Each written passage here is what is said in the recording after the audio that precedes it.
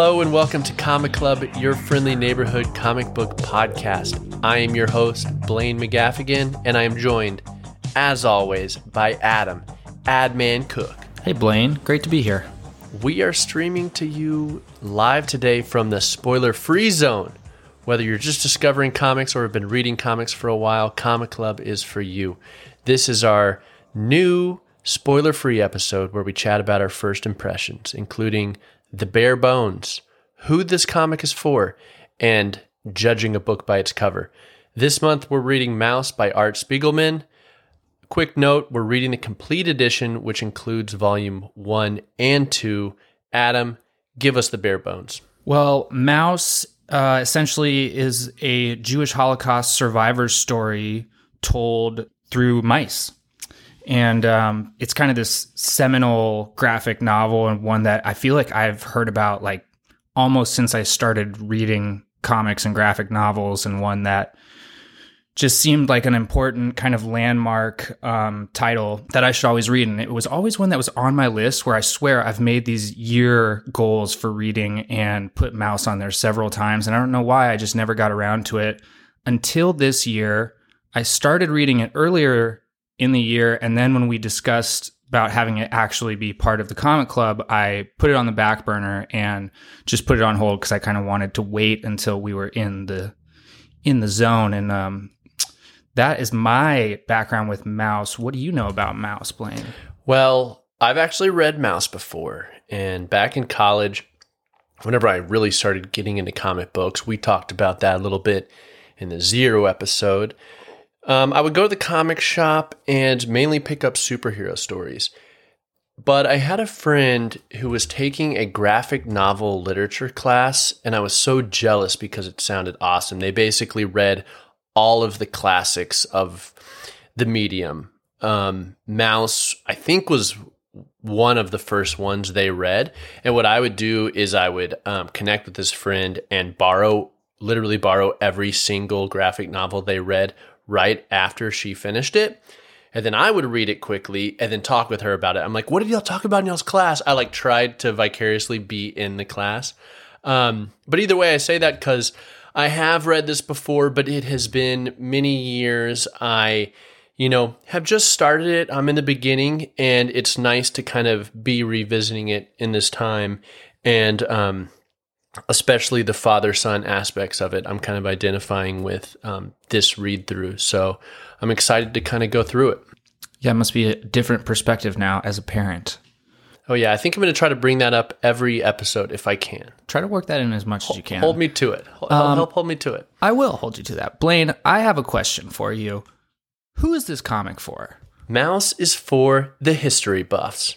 Maus is also for people who like mice. Fathers and sons. Award snobs / Pulitzer stands.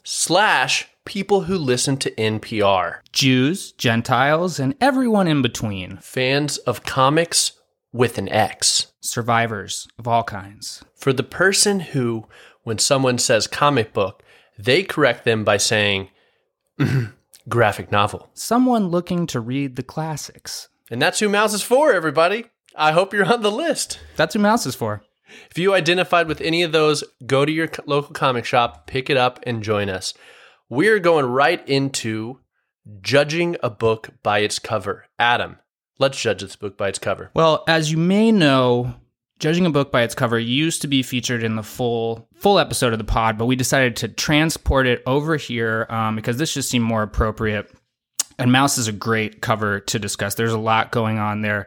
It's got this pretty grabbing iconography because it's got a Nazi swastika right front and center. And it also features this kind of cat rendition of Adolf Hitler with our two mice characters kneeling below it as they hide or are persecuted in some way. And basically, it's just a really striking cover, I think. It's got the reds, it's got the blue, blacks, it's got the whites. And quick question real fast, Adam. You were reading the complete you're reading the hardcover, correct? I have a soft cover. Okay, but it's the complete single volume edition? Yeah, it's a complete single volume edition. It's got the circle, it's got the swastika, it's like a spotlight, basically. I have the same thing. I just wanted to just double check that because I know there's a couple different editions out there. So just making sure everybody's thinking about the same thing here. I have the same thing. Yeah, and so that's what I've got there. And obviously, it's just a cover that kind of jumps off the shelf and makes you want to read it. While I was doing a little research on the cover, I found a pretty interesting story. In 2015, Russia essentially was going through a big purge, and they wanted to get rid of any sort of Nazi propaganda, is what they said. So anything with a swastika was completely eradicated and removed. And that included all the copies of Maus because it had that on the cover. Even though this isn't a piece of propaganda, just because it had it on there, they decided to get rid of it. And Art Spiegelman actually said that it was, really foolish and he was really disappointed. And he was afraid that the same thing might happen in Germany. And so he contacted his German publisher, and they actually have a very similar rule. And his German publisher figured out how to get it approved as a scholarly work so that it could be listed amongst all the other books because it does have historical value. And one thing I thought that was really interesting that Art Spiegelman said about it was that he said, we don't want culture to erase our memories. And so I think it's really important, especially in this kind of transitory period we're in the world right now. People are kind of discussing what monuments mean and how they factor into history. I think it's important to know that you still need to tell the story no matter what. Adam, that is fantastic. Those were all things I did not know. So thanks for sharing that. I am going to take us in a different direction because whenever I saw this cover, being the superhero fan that I am, my mind went to superheroes. Over to 1981, the cover of Uncanny X-Men 141, the Days of Future Past cover. I'll describe it for you if you know it, I'm sure. Classic. It's Old Man Wolverine. He's got his hand across, Kitty Pryde protecting her. There's a spotlight, and in the background there is pasted all the dead or captured mutants. And it's sort of a story and an allegory for hunting down essentially a race of people too. And I thought that was interesting. And as I was kind of thinking about it, I was like, what came first? That cover was in 1981. I know Maus ran from 1980 to 1991. The difference there, as I was really looking at this complete edition of Maus and really trying to get my thoughts together about this, is that cover, the X-Men one, is about Wolverine kind of being the protector. And I think this one that I'm looking at now, and I don't even know who these characters are on the Maus cover just because I haven't got far enough and I'm not exactly sure, but it's one, larger mouse with his arm around another mouse. Again, the spotlight of the swastikas behind them. You can tell they're in a bad situation, but it's one more of compassion. And I think that's what I think we'll find in this story is, throughout these atrocities and these horrible situations, it's these survivors and how they banded together and how they did put their hands on each other's shoulders and help them through the cold, the deaths, these horrible things that happened to them. And that was one that I wanted to mention.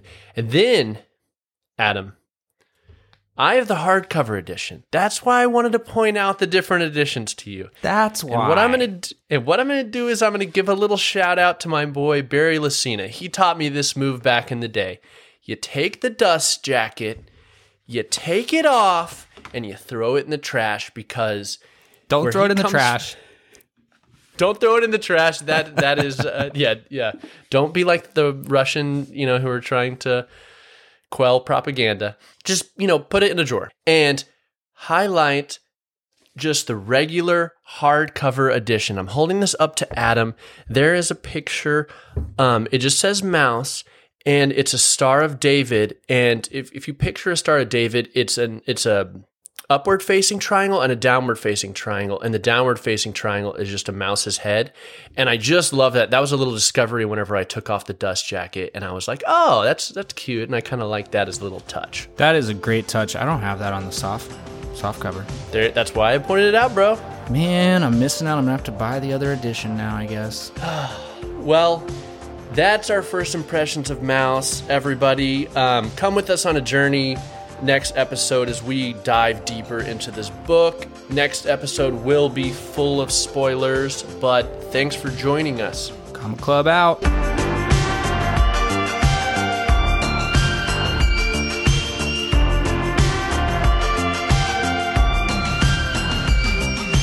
Comic Club is brought to you from Upper Esh Media.